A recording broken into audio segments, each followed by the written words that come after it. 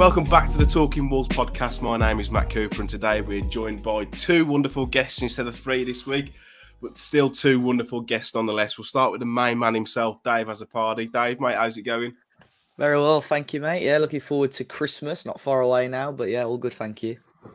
And back by popular request, we've got Harry Mansell from the 77 Club. Harry, good to see you, mate. How you been keeping?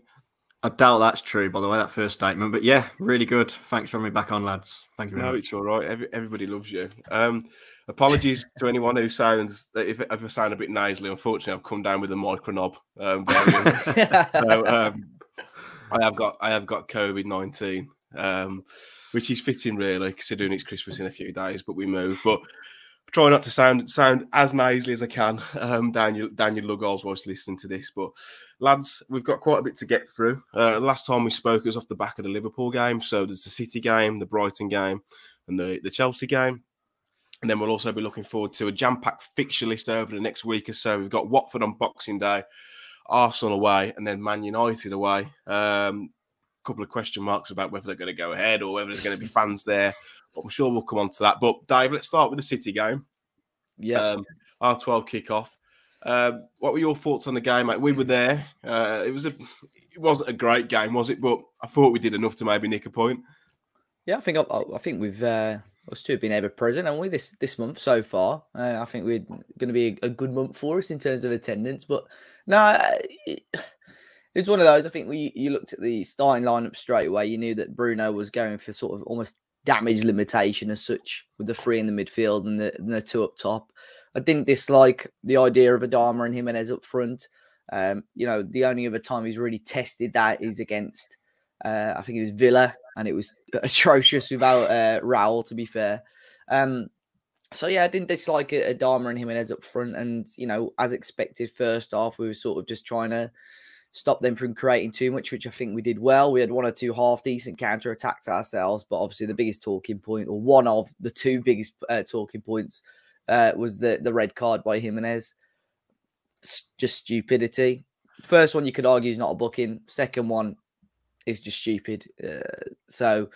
And as soon as the City players are going to surround the referee and so on, you're going to get a red card against Manchester City for that. And it's unlike Raul, really. So it was just a shame. And I think we had we went from half a chance of winning to absolutely no chance of winning the game when Raul got sent off there. We had no outlet up front whatsoever. But still, I think we restricted City pretty well. It's just unfortunate, obviously, that we had that soft penalty given against us. Harry, what did you think of the game? I thought that within the first half we had a puncher's chance. We were defending well, and it was sticking a little bit up top. Adama was causing a few problems for their centre halves, but as soon as Raul stupidly got sent off, it was game over, wasn't it? Yeah, definitely. I think if he'd have stayed on the pitch, as Dave said, we had a bit of a chance. But the team, first of all, with the three in midfield, I didn't mind it too much when we beat them back, was it a few years ago now? I think we started with Catrone and him as up front, and we were a similar sort of team. But yeah, I mean, at the end of the day, after that decision happens, it's just heroics from our defence, isn't it? And that's the theme of the last few months, really, hasn't it? Or the last 6 games or so. We've just been so good defensively. And obviously with 10 men, you can't expect much going forward. And it was, terrible decision, the penalty, which I'm sure we'll get onto. It was never a penalty.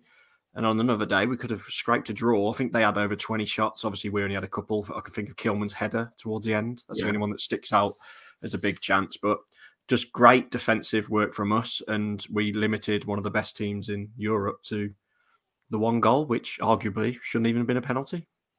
Dave, what's your thoughts on that penalty decision? I mean, for where we were up in the gods, you could see it hit him on the armpit.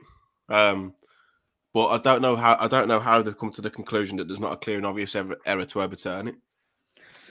Yes, I mean, for me personally, from that far away, you could see Martinez's arm was up. I couldn't exactly see whereabouts it hit him. But I still cannot understand. I can understand why John Moss has given it, but I cannot understand why VAR has upheld it. Either Andre Marriner's got to say, no, it's not him on the arm, or John, go and have a look at it.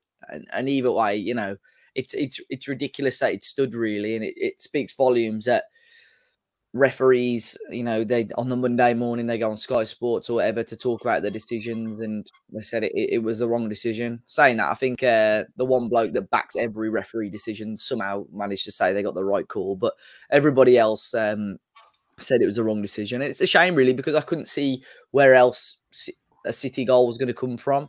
Saying that, I think they had one where Cody cleared it off the line, but other than that, we defended really, really well, and it was frustrating. I don't think it was a fantastic penalty by Sterling, to be fair. But yeah, just so unlucky. That is really, really frustrating. Yeah, I mean, the sending off obviously changed the game, but that penalty decision, you almost felt like it just took the stuffing out of us. And there's no way that's a penalty. And the fact that they've not overturned it and it's a clear and obvious error, it's beyond me. But I don't want to go on about the Premier League's corrupt and it's the top 6 bias, but with those decisions, it's hard to make a case against that, isn't it, Harry? Yeah, definitely, mate. It's that one angle for me where it's the camera from behind the goal, and you can clearly see from the one angle it does look like it's gone right under his arm and hit him arguably on the top underneath. But it's that angle where it's hitting there, and you can see a tiny little gap. There's not even near his arm. So how VAR have looked at that angle a few times and still said it's a penalty? They have this thing about the t-shirt rule as well. Rule, if it goes anywhere above the t-shirt line, then it shouldn't be. And if it's hitting there, regardless, it's not. Exactly. It's not below that anyway. Bizarre. And so how they've given it is very, very strange. I think you're referring to Peter Walton, weren't you, Dave, on BT? I think he's the only referee. He's the only referee I've seen who's like, yeah. But every other referee that's come out on various other platforms said, look, it's not a penalty. Is it Mark Hulsey, the ex-Prem ref, who's got a proper bee in his bonnet every weekend and he just slags off every Premier League ref? He said that Mariner and John Moss should be retiring and collecting their pensions after that decision. So, he proper loves it every Monday. I think he likes to slag at least one referee off. I remember when I was on a call with him I think it was 5 Live. He was on the other end, and it was after the Neto disallowed goal against Liverpool. And he was doing his nutting about it, saying like it's ridiculous. He was class. He was absolutely class. Harry, Dave, what did you think of Pep's comments after the game about Wolves not wanting to play football? They don't bother me really. I think we heard it. We've heard it before once or twice. I remember first season we were in the Prem. We were a couple of minutes away from beating Chelsea. I think Hazard scored last minute after we went 1-0 up. And Sarri moaned about how we didn't want to play football. And for me, it wasn't that we didn't want to play football. We were very organised and knew the job. And it's quite funny that Pep made these comments, and the week after a team, probably a similar stature, similar quality at full strength to us, tries to go and attack and gets pumped 7-0. Yeah. I know we've both lost the game and come away with nothing, but I'd much rather hold City to an unfortunate penalty and lose 1-0 than get pumped 7-0. So I ain't bothered. I'm and I'm sure many of the questions are going to ask us what we think of Bruno Lage. At the moment, it isn't the attacking and exciting football that maybe we saw in the first 2 or 3 games. But I think with the tools at his disposal, the players at his disposal, at the moment, he's doing what's right for the club, and we're in an okay position at the moment. I loved his comments, by the way. His response to Pep. He was just like, I don't care. Didn't he? Did you see him in the press conference after Bruno Lage? He's just like, I don't care. I just found that hilarious. I think Pep expects the lesser teams to just come to the Etihad, bend over and get the ring pieces out. Yeah. And say, here, have a go on this. But, teams aren't going to go toe-to-toe and play this. Do you in the Championship, right, when we went up with Nuno, I remember the only teams that we pumped, there were 1 or 2, I think we smashed Burton the once and Bolton. But other than that, at Molineux, the only teams we smashed were the teams that tried to attack us, such as Sheffield United, Brentford, Leeds, we smashed as well. Yeah. So, he's got to understand, whilst we've got a back 5 who are doing really, really well, but we're not going. Why are we going to attack them with 12 goals so far this season? We're just going to get smashed. So I'm surprised that he's not used to that, because he surely has that every other game of the season. Yeah, I mean, I saw a few fans moaning about the approach to the game, but I just think it's flavour of the month at the minute to have a go about the way that we're playing. Harry, do you think the approach was right for the game? Obviously, the sending off changed the game, but do you think Bruno got it right to go into that game and be compact and, play that low block? 100%, and I think it was right to do against Liverpool too. Against the big boys, I've got no arguments about it. They're a better team than us on paper, and we've got to try and get a result. Obviously, there are certain games, Norwich and Burnley stand out where you'd rather us attack more, but yeah, you can't complain, can you? I mean, we were, a minute away from getting something from Liverpool. We were a dodgy decision away from getting something at City, so it was definitely the right tactics, and I understand people's frustrations with us not attacking better, but the City one, we've gone down to 10 men, so it was just heroic to win it second half defensively, and you can't argue with the approach, in my opinion, really. Yeah, I mean, it was a pretty shit day all round, wasn't it? Really, Dave fortunately drove up in the car. I think the whole lot of the day. Unfortunately, then. Yeah, it was a bit of a shit. Dave stopped me from kicking off with a steward afterwards as well because I had to get the lift down from the home end, and they were basically said that if I didn't move, the home fans were going to kick me in. So it was just a bad day. And was you top tier, Matt? Was you at the top floor? Yeah, I was top tier because I've been on crutches, haven't I? And I got the lift up in the away end. That was fine. And then on the way back down, it had broke, so I had to go through the home end. And like everyone was asking, "What's he doing in here? His Wolves top on." And I was like, "I'm on crutches and stuff." And I got outside, and I said to the stewards, "Can I walk across the car park?" Because that's where all the Wolves fans were. And they're like, "Now you've got to walk like 10 minutes up the road on your crutches with all the City fans." And the police were saying to the stewards, "Like, if he goes up there, he's gonna get his head kicked in. He's gonna be a sitting duck." And I wasn't very pleasant, but it was just being jobs worth. But it just topped off the day, really. On the way into the stadium, Matt was like, "Oh, can I get the lift?" And the one was like, "Yeah." And then the one bloke behind us all of a sudden got a really bad limp. He's like, "Oh yeah, I need the lift as well." And he got in.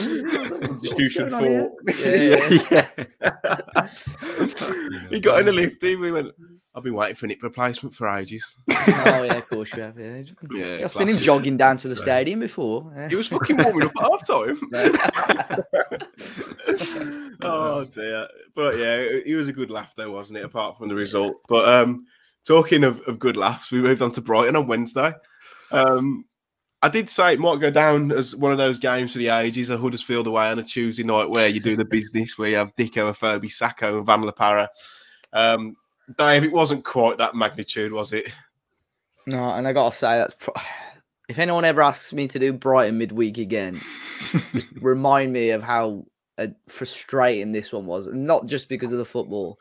I got the coach down on my own, and my God, it took 5 hours bang on down to Brighton, no stop. And then the journey back was as bad. But the match was, first 20, 25 minutes, I thought, oh no, here we go. It's going to be a long night. We didn't really have many attacks of our own. I saw somebody sent me a tweet as I got into the stadium saying Aït-Nouri wasn't playing. I was like, oh no. And then Hwang got injured really early on. But fortunately, that obviously did allow Adama to come on. I was really surprised that he hadn't started, and he had a good game, I think, Adama. But they had a couple of good chances. Brighton, I think, had a clear-cut one about 20 minutes in. Yeah. And we just sort of weathered the storm, really. And then in the end, I'd say against the run of play, because we hadn't really offered it a huge amount. We get that goal and a fantastic ball by Neves. And it's not spoke about enough. The finish from Saïss was ridiculous. Yeah, such a good finish. Been saying for years he's better at the other end than he is. You remember the goal against Leeds last year that got disallowed? Yeah. He flicked it up and volleyed it. He's got really, really good technique. And it was a cracking goal. And we should have easily added another 1 or 2 in the second half as well. So in the end, overall, it was a fairly comfortable victory, but not an entertaining game. Probably not worth the sort of 9-10 hours of travelling for, to be fair. Yeah, I stopped over. Mark's either way, and I drove down. So thanks for taking me. I tell you what, the journey back wasn't very nice at all in the morning. It was rough, but the 3 points, obviously, mate, it's a long way to go if you don't pick up the win, ain't it, Dave? That'd have been I said that. Horrendous. I said the journey back would have been horrible. And normally, on a coach, you can normally, you can have a nap. I don't know why this coach, I just could not get comfortable whatsoever. Got Melly shouting at the front, telling everyone. What were people asking Melly? Right. So I don't know if anyone's not aware of it. We tend to go tatters travel if we ever get the coach, and it's a good laugh. To be fair, they normally have a pub stop, but they always advertise a former player. And I think if they can't get anyone of note, they'll just get Mellies. So he was on coach 1 on the way there, and he was on coach 2 on the way back.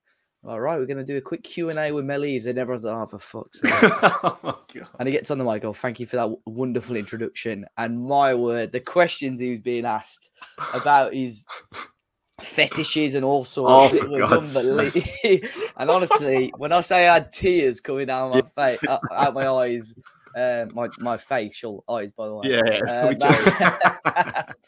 of laughter. And then about 20 minutes later, we got lost because the motorway was shut. The driver was Russian. We got lost, and Mel Eves is trying to give us directions. The driver wasn't Russian, mate. It took you 5 hours. Mel Eves was trying to give him directions and telling everyone to shut the fuck up. Everyone's like, Mel, what's your body count? Mel. Brilliant. Oh, man. So it made that first hour of the journey go quick. The other 4 hours, I woke up from like a half an hour nap at 2 a.m. They're like, right, we've got to stop for 45 minutes now because the driver's gone over his hours. I'm there like, oh. When they booked Mel Eves for a Q&A, I bet they didn't think, right, people are probably going to ask him about like best Wolves side he played and best player, not how many people has he slept with. Yeah, mate, it was horrific. And I know there's going to be some more people listening to this thinking, what are we on about here? But someone goes, what's your record for Wolves? And he's like, 50-odd goals in 250 games. He goes, oh, it's a bit shit then, isn't it? I was like, oh, it was bad. I remember when we were on there before, though, mate. And like, everyone was just like ripping into him. I felt bad for him. I really did. Oh, mate, if it was me, after about 2 minutes, I would have just sat down and told everyone to do one. And just he loves giving it back, though, doesn't he? He took it well. Yeah, he took it really well, to be fair. Is that his fetish, taking it well? Yeah. He said the best player he ever played against or with was George Best, and then people were making comments about that as well. For God's sake. So, yeah. And Dave, 11 minutes added on, so your journey was even longer. Exactly, mate. Yeah. The added time at the end of the game. Yeah. And that was because of the refs flipping Apple Watch or whatever he had going on. We thought was getting his booster on the sideline. Kept going over, not touching his arm. No. Anyway, we've digressed a bit. Normally this happens at the end of the podcast, but because it's nearly Christmas, I think it's happened earlier. Harry, no Fabio Silva in the starting lineup. Is that a telltale sign as to where he is in the pecking order for Bruno Lage? Yeah, I think it's been a telltale sign for a bit now. He just don't seem to fancy him, does he? He don't give him a chance. The starting lineup, as you mentioned, I know Adama came on early. As Dave mentioned, the big news was Aït-Nouri getting injured in the warm-up, but I thought Marcel had quite a good game. Yeah, he was good. Yeah, he's getting a few good balls in, but then he was crossing it in and no one's there because obviously Raul was suspended. But first half, I thought Brighton edged it. As you mentioned, we got the goal, but then remember their miss right after? It was like literally about a yard out right at the end of the half. Like that it should have been 1-1 really, but second half, Adama Traore has had a lot of stick this season, including from me about his decision making, but he bombed a few times, didn't he? Laid Trincao through, laid Podence through, and we could have been out of sight, really. But I'm glad we held on for the win. And the same player, I forget his name now, who missed that original chance, had another great chance at Brighton second half, didn't he? So on another day, we could have been really disappointed and got a draw. But we deserved the win, and I'm glad we hung on when there's about 1 million hours added on at the end of the game, as we've just mentioned. Yeah, I mean, I didn't think Brighton were much cop. I know they've got injuries and stuff, but towards the end, obviously you'll have your nerves when you're 1-0 up and there's 11 minutes added on. But Dave, I felt really comfortable that we would just get our bodies in front of stuff, shut the shop, and I think we managed that game out very, very well. Yeah, I think that's been the case for a couple of games. Even I felt fairly comfortable against Liverpool, obviously up until when they did score. But the Brighton game, especially, I think the referee was just giving little fouls that I thought were really soft. Just almost wanted a little bit more drama towards the end of the game, and but we weathered it really well. And I think we should have probably done a little bit better with the chance at the end when Sanchez had gone up for the set piece. I think Silva actually came on and played a really good ball for Podence, who probably should have done a little bit more with the chance.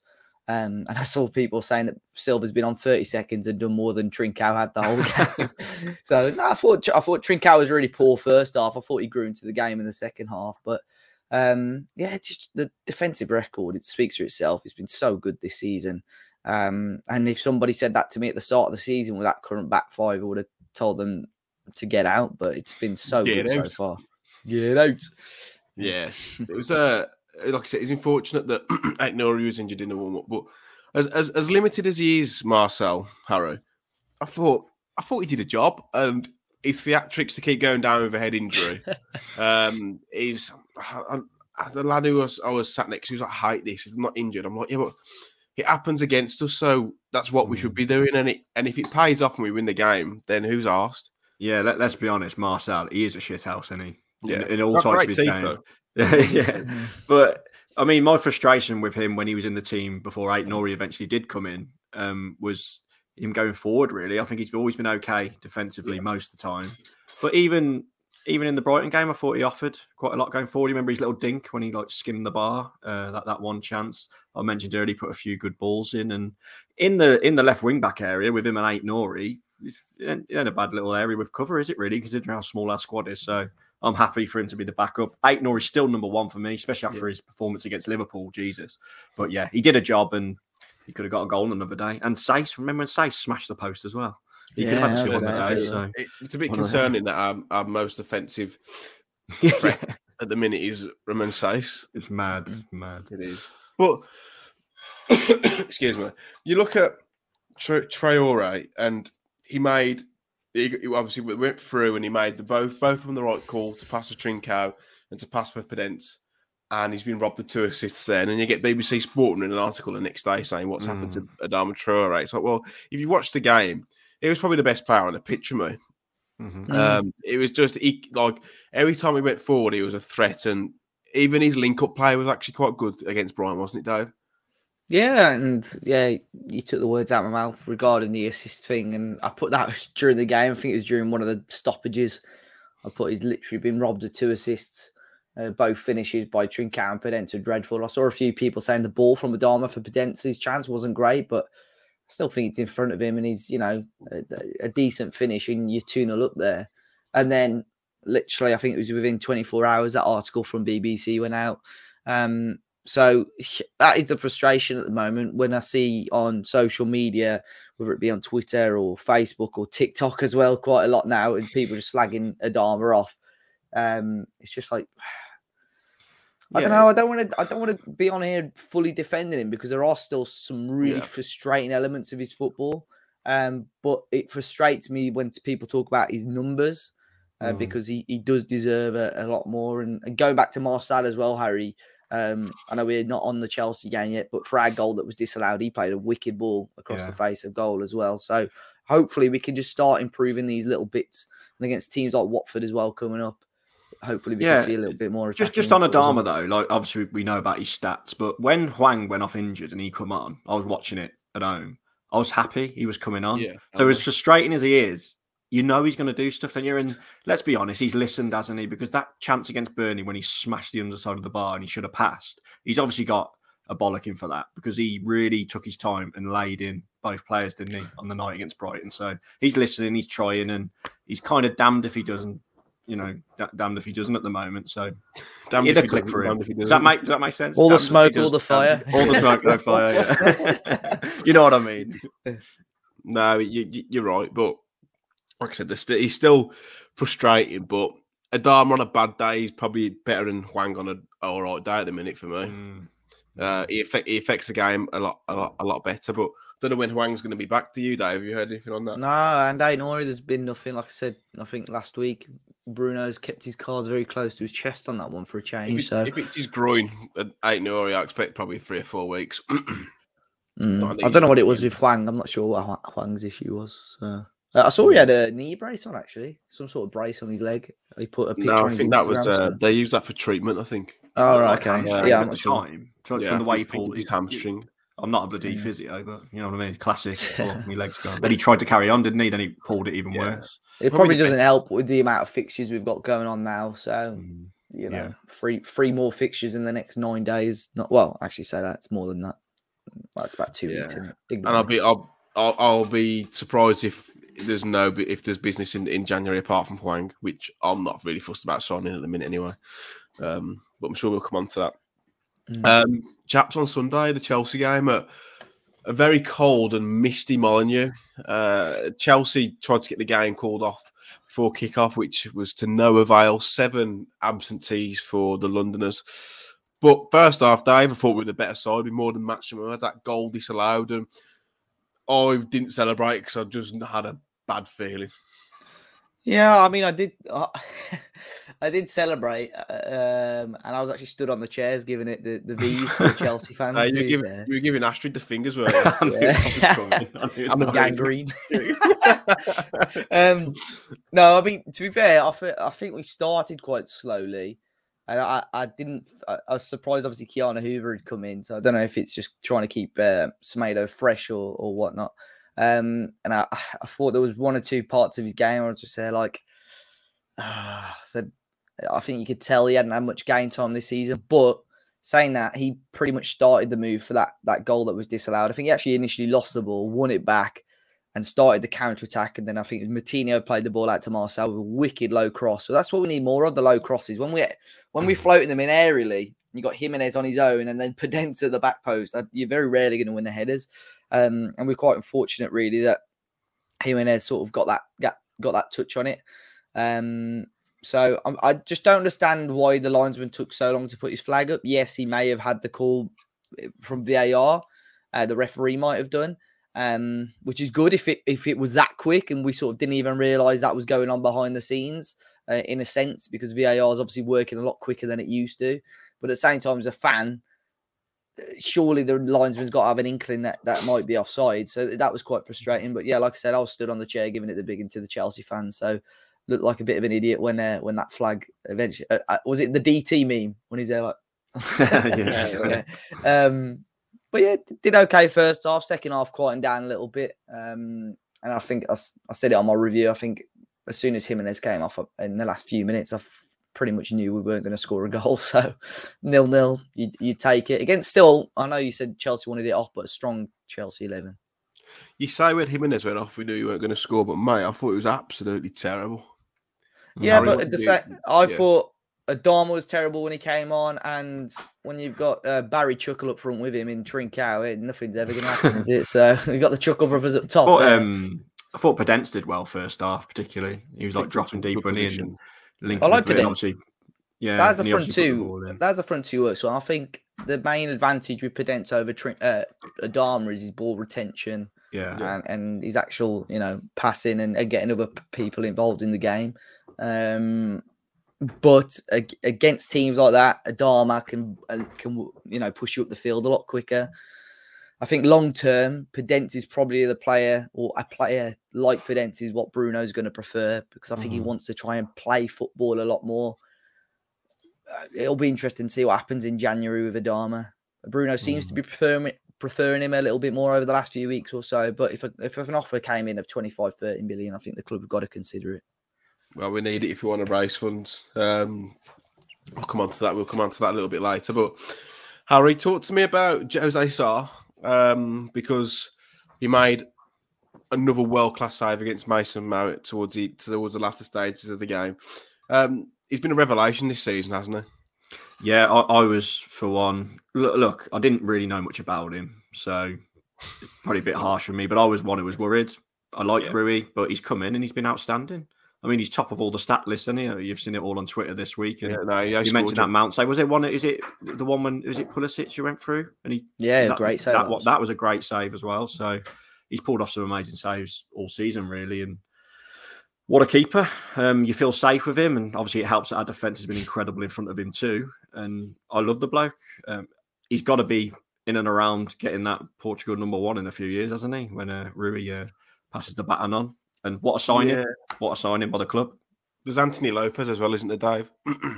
Yeah, I don't. There is Lopez, and then there's what's his name? He used to play for Granada last season. He's moved. I can't remember his name. Rui Costa, something like that. And then there's Diogo Costa. So I don't know how he's not been in Rui Silva. That's him. Sorry, yeah. I think he's at Betis now, off the top of my head, actually. He might be at Betis. So, yeah, I don't know how he's not been in the team sooner. And I think that's what the argument was, Harry, a lot in the summer was, why are we replacing Portugal's #1 with somebody that's not even in the team? Well, we all know, even Southgate's got it. They've got favourites, haven't they? And you've seen with how good Sarr's been, and then you've seen with the mistakes that Patricio's made, even just for Roma so far this season, how much of an upgrade this has been. And probably say Wolves probably weren't expecting him to be this good. And you can look towards the start of the season, or were 1 or 2 errors. Probably the main one being the United game, which I think he would have been disappointed with conceding that goal as well. But like Harry says, he makes me feel safe, and I love him. So he was. I remember towards the beginning of the season as well. There was a few times he's really like casual on the ball as well, and he's cut that out completely. I've noticed. I don't know if it's because we're not passing it around. By the way, playing out of the back. Yeah, playing out of the back is so good. But they all run to the 6-yard box, don't they? It's scary, but it's good when they get out of it. So yeah, he's been really good. But I feel like we restricted Chelsea to not many chances at all. We got caught out of a couple of balls over the top. One on target, you know. That was Pulisic's chance, was their only shot on target. Yeah. Was it Dendoncker, was it? Dendonker's header, which I think he should have scored. I think mate, that was a shitter. Yeah. That was an absolute. I think it was Pulisic, man. I think it was Pulisic. Was it? Oh, it was either Mount or Pulisic. I think it was Pulisic. Yeah, the one. That's when I remember. But he went through 1-on-1 and tried to dink him, and saw like. Sorry, it was. I said Mount. Yeah. To be fair, mate, that chance from Dendoncker, the run's unbelievable. That's what we want. We want like runners from midfield and the ball in his class, but you've got to be scoring that. It's such an easy chance. That's got no power behind it, did he? Really? I think he got up too early for it. He's heading it on the way down.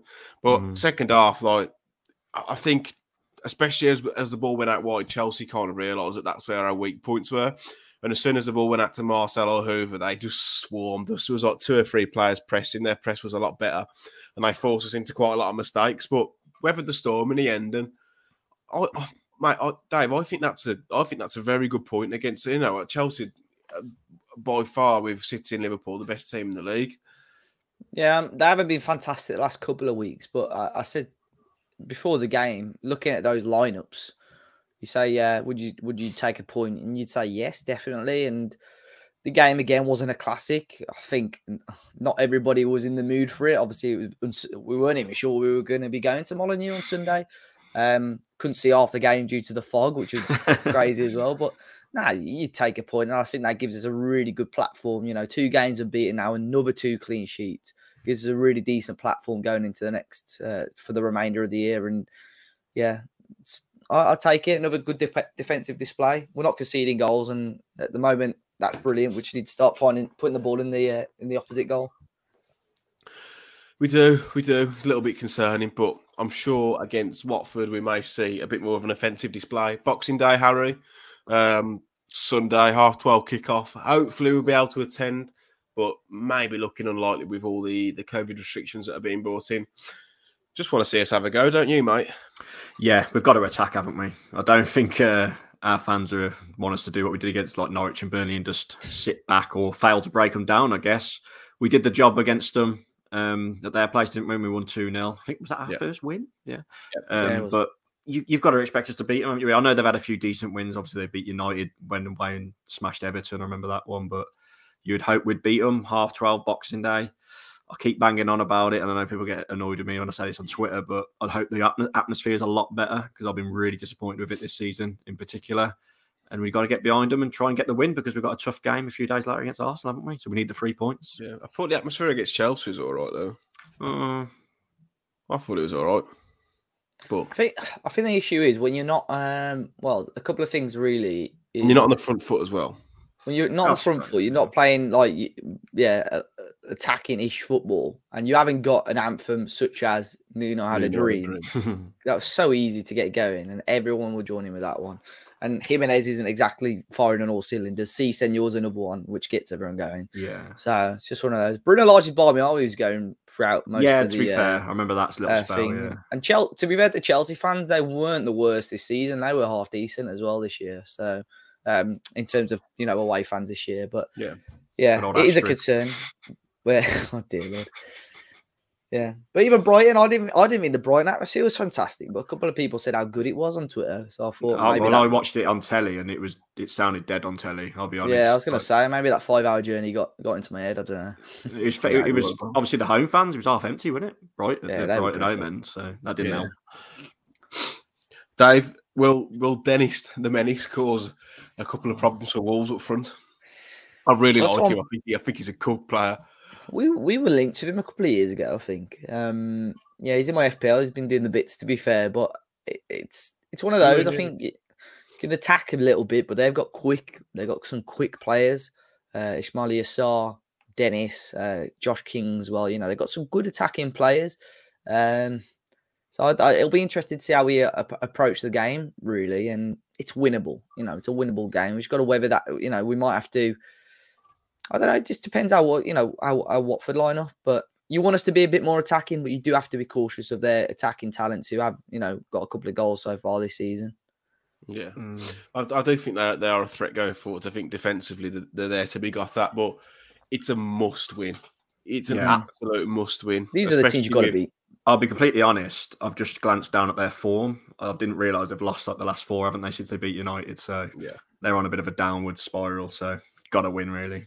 By the way, the bottom 3 or 4, their form this year has been dreadful. Like Newcastle, I don't think they haven't won yet under Eddie Howe, have they? No. Oh, have they? Just looking at the bottom 5 now. So you got Leeds, Watford, Burnley, Newcastle, Norwich. In the last 5 games between them, there's 3 wins. 3 wins out of a possible 25 games. So ridiculous, isn't it? They are proper shit. Gash. They are gash. Yeah. I said at the start of the league season, Leeds would go down, and like they're one of those teams that, along with Newcastle, if they went down, I think it'd be absolutely fucking hilarious.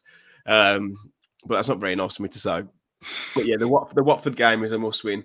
Dave, what do you go with? Do you go with the 3-5-2, the 5-3-2, or do you go with the 3-4-3? I don't know actually. I don't mind that 3-5-2. Me either. It's got to be 3-4-3, lads. For me, keep the ball. Anyway. I don't know, because you would probably say logically the 3-4-3 is going to give you more attacking options, but I think we just seem a little bit more balanced with the 3-5-2. 3 midfielders against Watford, really? I don't know. But you say that they're the sort of team, you know, with Sissoko and stuff in the middle. Yeah, they're the sort of teams, especially in Molineux. We got done by Watford before, have done us there. Teams with big midfielders like Huddersfield did us. They've got that. It just depends. It depends who's fit. I don't think you can. Raul has got to start, and again with Podence or Adama. I'm not convinced by Trincao at the moment. No. I'd like a Podence, Adama, Raul front 3, and again with Martino and Neves in the middle. I thought they did well against Brighton. So same team against Brighton, similar sort of lineup to that maybe with the 3 up top. I think with to be fair, with Watford's defence, you've got to put a lot of pressure on them at home as well. If you can overload those wings with your wing backs and your wingers, you might have half a chance of getting a win. Yeah, must win. And not only that, we need a good performance as well. We need to see a bit of a free flow. Well, you don't know. You got that home game there against Watford, then you got 2 away games. There's no guarantee, you know, that that could be our last home game for a long time, with fans. So you just don't know. You just want a good display every game now. Yeah, you do. And then quickly moving on to the Arsenal game, which is on the 28th, which is R12 again. It's an absolute shit show. Trains are going to be a nightmare. Arsenal doing actually all right, mate. I feel with Arsenal, like 1 week they're on a decline, and the next week they're going to win the league. I can't keep up with it, Harry. They obviously started off really bad, didn't they? But I think they're sat 4th in the league now. I think they've won the last 3 or something like that, and fair play to them. They've improved a lot, and that's a really tough game. That's why Watford's such a big game to win. And although I don't know. Although you'd think we could go there and get something, especially with how we've been defending. I think we are underdogs. We've done well, haven't we, in recent times there? Good form at the Emirates, yeah. We drew there 1-1, didn't we? Obviously, with the one with the Raul bad injury, we won that game. So yeah, we could. It wouldn't surprise me if we went there and won. But in the form they're in, I mean, I'd take a draw 100%. But you've got to favour Arsenal on the day. We've just got to hope we turn up and hopefully try and score a goal. Dave, is that the 3-5-2 fixture, you reckon, Arsenal? Yeah, probably. Again, I think Bruno against these big teams away from home, I think he's going to be happy with a point. If you can get points on, at least a point on the road against most teams in the league, you're halfway there. Yeah, I think, like Harry said, Arsenal have been good recently. But I'm sure it's only 2 or 3 weeks ago. They're on about sacking Arteta. Yeah, I can't keep up with it. It's mad, really. But yeah, I know they're playing in the Carabao Cup this week, tonight, actually, at the time of recording. So yeah, we've like Harry said, we've got good form against them. I think we're unbeaten against them at the Emirates. I think since we've been back promoted, we've definitely drew to them. Cavallero scored the 1 year where we Yeah, scored a 1-1, Coutinho banger where Leno decided to run out and handle it. We were absolutely terrible last season. Yeah, but I think at the Emirates, I think we're unbeaten. Yeah, I think we are, mate. 2 1-1s and a 2-1 win, I think, in the last 3 years. Is that right? Yeah. Yeah, 3 years. Yeah, that's correct. Later. Yeah. Still a tough place to go, mate. But I reckon we can get something there. I've got a feeling. I've got a feeling we'll get something because they are so inconsistent. I'm not overly against us. They're back. I don't think they're back 4. Back 5 is fantastic. Yeah. I think we could do something. So lose to Watford, beat Arsenal. Yeah, is that what we're going for? That'd be typical Wolves. Yeah. Bruno out, Bruno in. Yeah. On the 3rd of Jan, we're off to Old Trafford for the United game on the bank holiday. This one's an 5:30 kickoff, which again, a bit of a nightmare. But United under Rangnick now, Harry, do you fancy your chances at Old Trafford? Do you think it could be a theatre of dreams for Bruno's men? Honestly, I don't know, but they've seemed to steady it a little bit, haven't they? Obviously, I wish they still had Ole Gunnar Solskjaer in charge. Then I'd fancy our chances, but I mean, it ain't as intimidating as it has been, has it, in years gone by, going to Old Trafford, so we could get something. I know we've had a lot of 0-0s against them, haven't we, in recent years, and they beat us 1-0 at the FA Cup and that, but I feel like it's similar to Arsenal. We could go there and get something, but we'll soon find out. Dave, Watford, Arsenal, Manchester United, what's an acceptable points return? Acceptable, I'd say 4 points. Mm-hmm. But I think we're capable of 6. Harry? Yeah, minimum's got to be 3, hasn't it? Obviously, but I'm with Dave. I think par would be 4. What do you think it's going to be? I think we'll get 1 point out of the 3. Jesus Christ. Ever the optimist. I think we'll beat Tom Rouse Watford. back on the podcast. Yeah, we'll beat Watford and we'll get a draw. I think we will get 4 points. I'm joking. I fancy us get 4 points. I'd probably take 4 points. And then into January, where we're going to splash the cash. Jesus. Talking of cash, Wolves have borrowed some money, haven't they? Today. I think it was today anyway. Let me just get the article. I know. I think it was actually 10th of December, but 10th of December. But someone tweeted it, Talking Wolves tweeted it, and Express Star then posted about it. So. Yeah, so they've acquired a loan from Macquarie Bank, which is someone they've banked with in previous years. Secured against the future payments of Diogo Jota's move to Liverpool, which is something that happens in football quite a lot. With these kind of transfer deals, you'll often find that when there's a lot of money owed up front, clubs will borrow against that amount on a low interest, just so they can free up the funds and spend the money. It's also understood that the club is still owed money by the Premier League for broadcast rights, which again is something that happens quite often. There's no set date as to when funds are released for broadcast. They just kind of get dropped as and when. So Wolves are saying that the 23 million that they have borrowed is for purely operational, for cash flow purposes. However, I don't think the club are going to come out and say it's actually to buy someone in January, because why would you do that? You're showing a bit too much leg, not only to rival clubs, but also to fans. And you don't like to tell us anything, but it's a little bit concerning, mate. That I was listening to the Price of Football podcast on Monday, I believe. Very good podcast. If no one's not listened to it before, it's with Kieran Maguire and Kevin Day. It's about football finance. Fantastic podcast. Someone asked a question about Wolves' constraints on the UEFA's financial fair play, and essentially with UEFA's financial fair play, I think you're entitled to lose between 25 and 30 million pound a season max, if your owners are pumping money into the club. However, in Wolves' case, and the quote is, so because the owners are not putting money into the club, you therefore drop down to a 5 million allowable loss over 3 years, and it's much trickier for Wolves, therefore, to satisfy and stay within the limits with the owners not putting any money in. This is why they've had to be very cautious as far as their investments in the transfer markets are concerned. Dave, a little bit worrying, isn't it? I don't really know what to make of it or how to sort of The bloody losing interest, I get him out. You've got people talking about the Chinese government not allowing them to release the money. Then you've got me sort of being sensible, saying, well, you know, look at the pandemic last year, and a lot of clubs, well, I say that, but clubs are still spending ridiculous amounts of money. But I think this particular payment that you've just sort of brought up probably could be a couple of things. It can be for transfer budget, but it more than likely them looking at the rising cases and thinking, right, if football's going to get shut off again, we better get ahead of ourselves and get a little bit of money in the bank just in case. You don't. Nobody knows. The only people that know, obviously, the board and whatever. And it's sort of worrying. But who knows? I said at the time. I think I said in the summer. And this is no disrespect to Bruno. I thought it was I said at the time. I think it was the cheap option. Yeah. And not necessarily, no disrespect to Bruno. I more mean that they could probably get away with sort of, this isn't the right term, but ripping him off a little bit, sort of under changing him a little bit. No.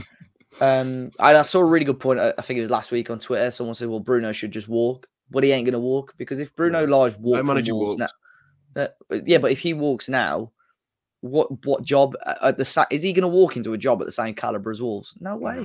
He's not. No. So that's why Wolves sort of have got him over a barrel a little bit with that. Yeah. So, listen to a lot of the Tifo Football podcast, another one, or like podcasts who a little bit geeky and look at like tactical setups and stuff, and they all say Bruno Lage is obviously a very, very good manager in the way he sets up and the way he approaches games, which I don't disagree or agree with, but you are right, Dave. I feel like they've got him a bit over the barrel. It's like, well, we've given you this opportunity. You're going to take it, and you're going to get what you're given. But Harry, going back to what I'd mentioned previously, the Premier League loss, I think you can lose 105 million a season. The UEFA loss is 30 million, but obviously with folks not putting any money into the club, that's 5 million. As a Wolves fan, does that concern you? It does a bit, and it's kind of annoying that the thing we've always wanted is kind of tying our hands now, which is ridiculous. And it just sways to the fact that we're going to have to sell someone, and it's probably going to be Adama Traore if we do want to, unless this loan they've got will help them. But the fact that we went in for Sanchez in the summer and they actually went for people shows that they can spend, I guess. You know, they know what they're doing. Well, we think they do. And let's be honest, we're just talking about Bruno Lage. They also brought him in because they like the style of the play and they want us to attack more, which he clearly showed he can do because of the first few games. And he needs players to implement his tactics. So they've got to find a way of bringing in a few more players. Are we going to go down the route of bringing like Gibbs White back or something like that? Probably not, because he's doing well, isn't he? Away at Sheffield United. So they've got to find a way to do it. We need to bring, at least two, at least. But if that means selling Adama, I don't know. But what we do know is if it is tying their hands that much where we're not going to sign players in January, I'm going to log off Twitter until the summer, I think, because it's going to be carnage. That'll be typical Wolves when it on deadline day. Don't go to sleep yet, folks. 10 minutes later, we have recalled Morgan Gibbs-White from his loan spell at Sheffield United. Lads, are you going to do your live stream again? Remember that was such an anticlimax. I remember coming on and we were all buzzing. Sanchez is coming, and then nothing. We thought Botman and Sanchez were joining, and then in the end we were close to signing Kiefer Moore. Literally signed nobody.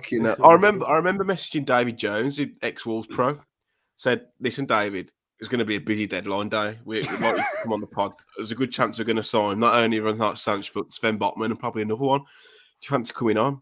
So yeah, I'll give you a shout a little bit later. I'm fucking glad he didn't come back to my message because that would have been fucking embarrassing, wouldn't it? Isn't Botman linked with Newcastle now?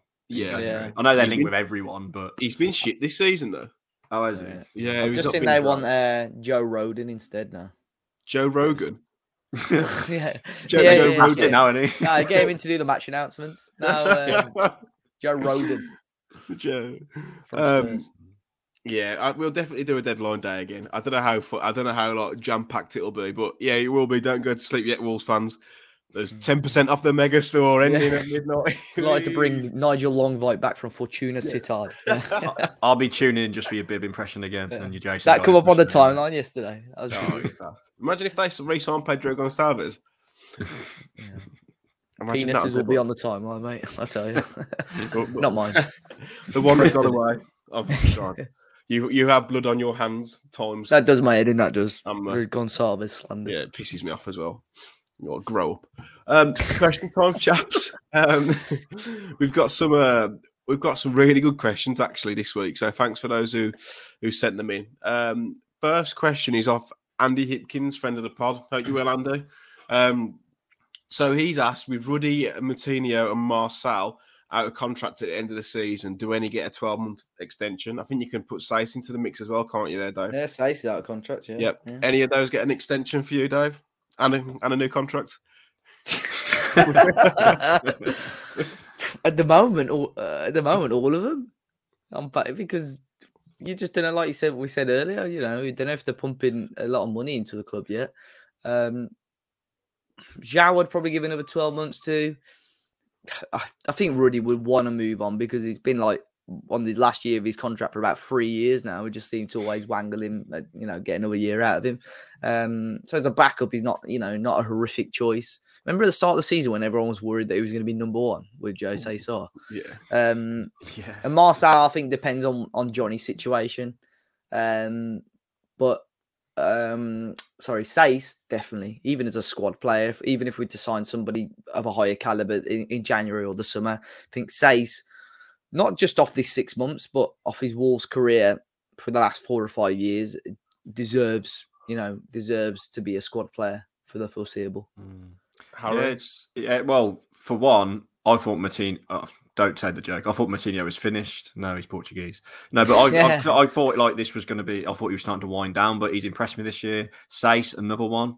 I had no idea how long it'd last, but obviously because we didn't sign anyone, he's come in and been amazing. So yes, him. Marcel, he's played more games than I expected. I thought he was going to be Papadom legs again and be hardly ever featuring. Well, he not completely. He's been also as Papadomish. Compared to last season, Marcel, I mean, has he played more games already? He probably has. But Ruddy, as Dave mentioned here, probably want to move on. But he's good backup and a bit like Cody. He's got the banter, hasn't he? So they probably want to keep him around the place. So all of them, I guess, with our small squad is.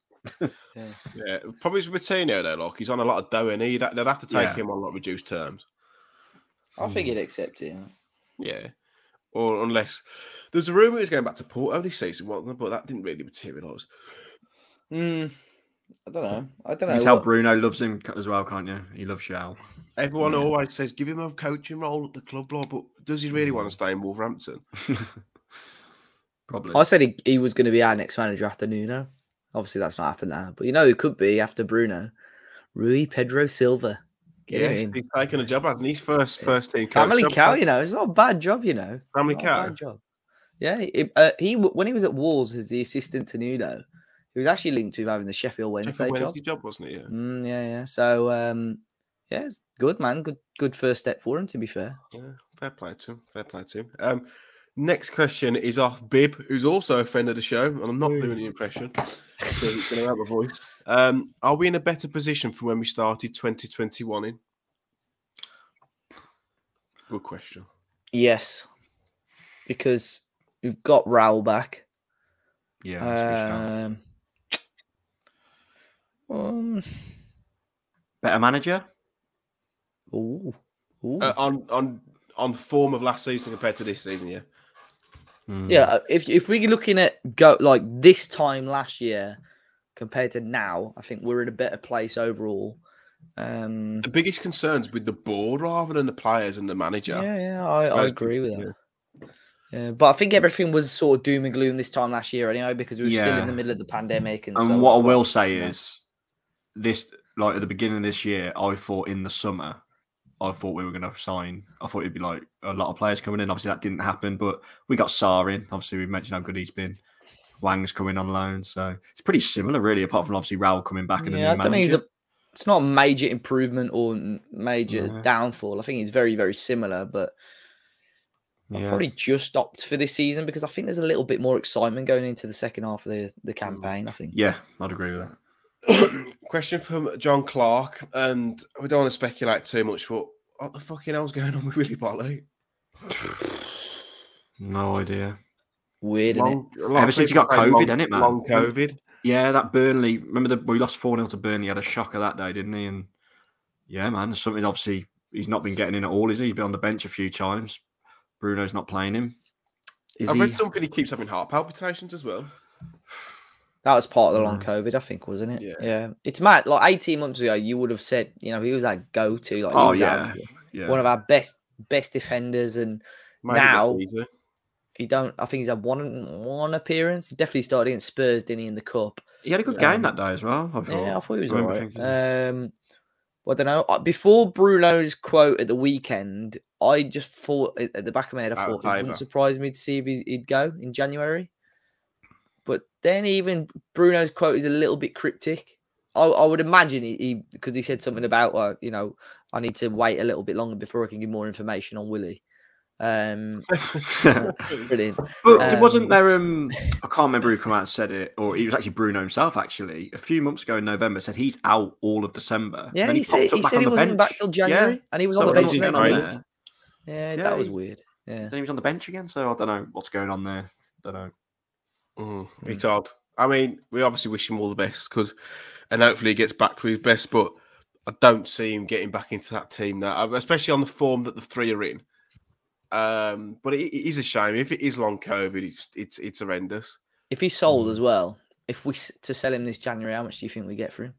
He's getting on a bit, isn't he? How old is he? We signed him for 10, didn't we? 5 million. Yeah, I said about 5. Yeah. But he's mate, that first season in the Championship in the Premier League, he was class. He was class, but since fell off.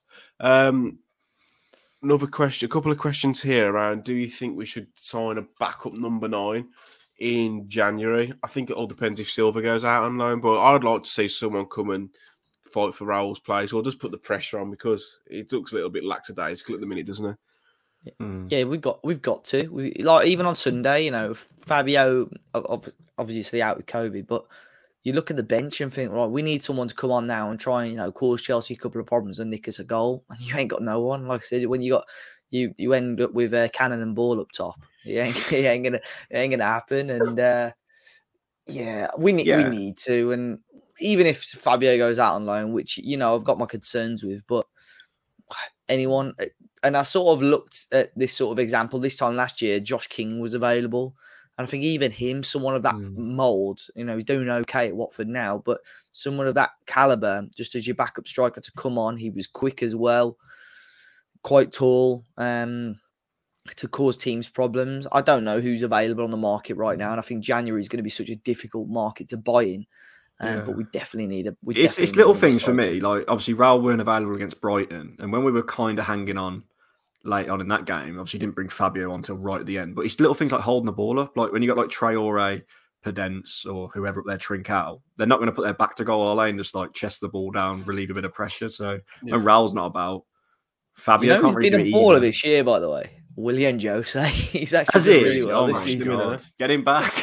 No way. Question from Cartwright: Is M. Cooper Wright's actually having a mixie on Christmas Day?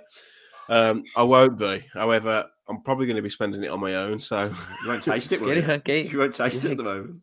No, I can taste. I've got a good taste. The only symptoms I've got is like an headache and a cold. I just feel like I've got a cold and a small penis. Yeah, I got the micronob variant. Top like a button mushroom at the minute, mate. Preston. Yeah, get a fucking snake charmer to come and coach it Admiral.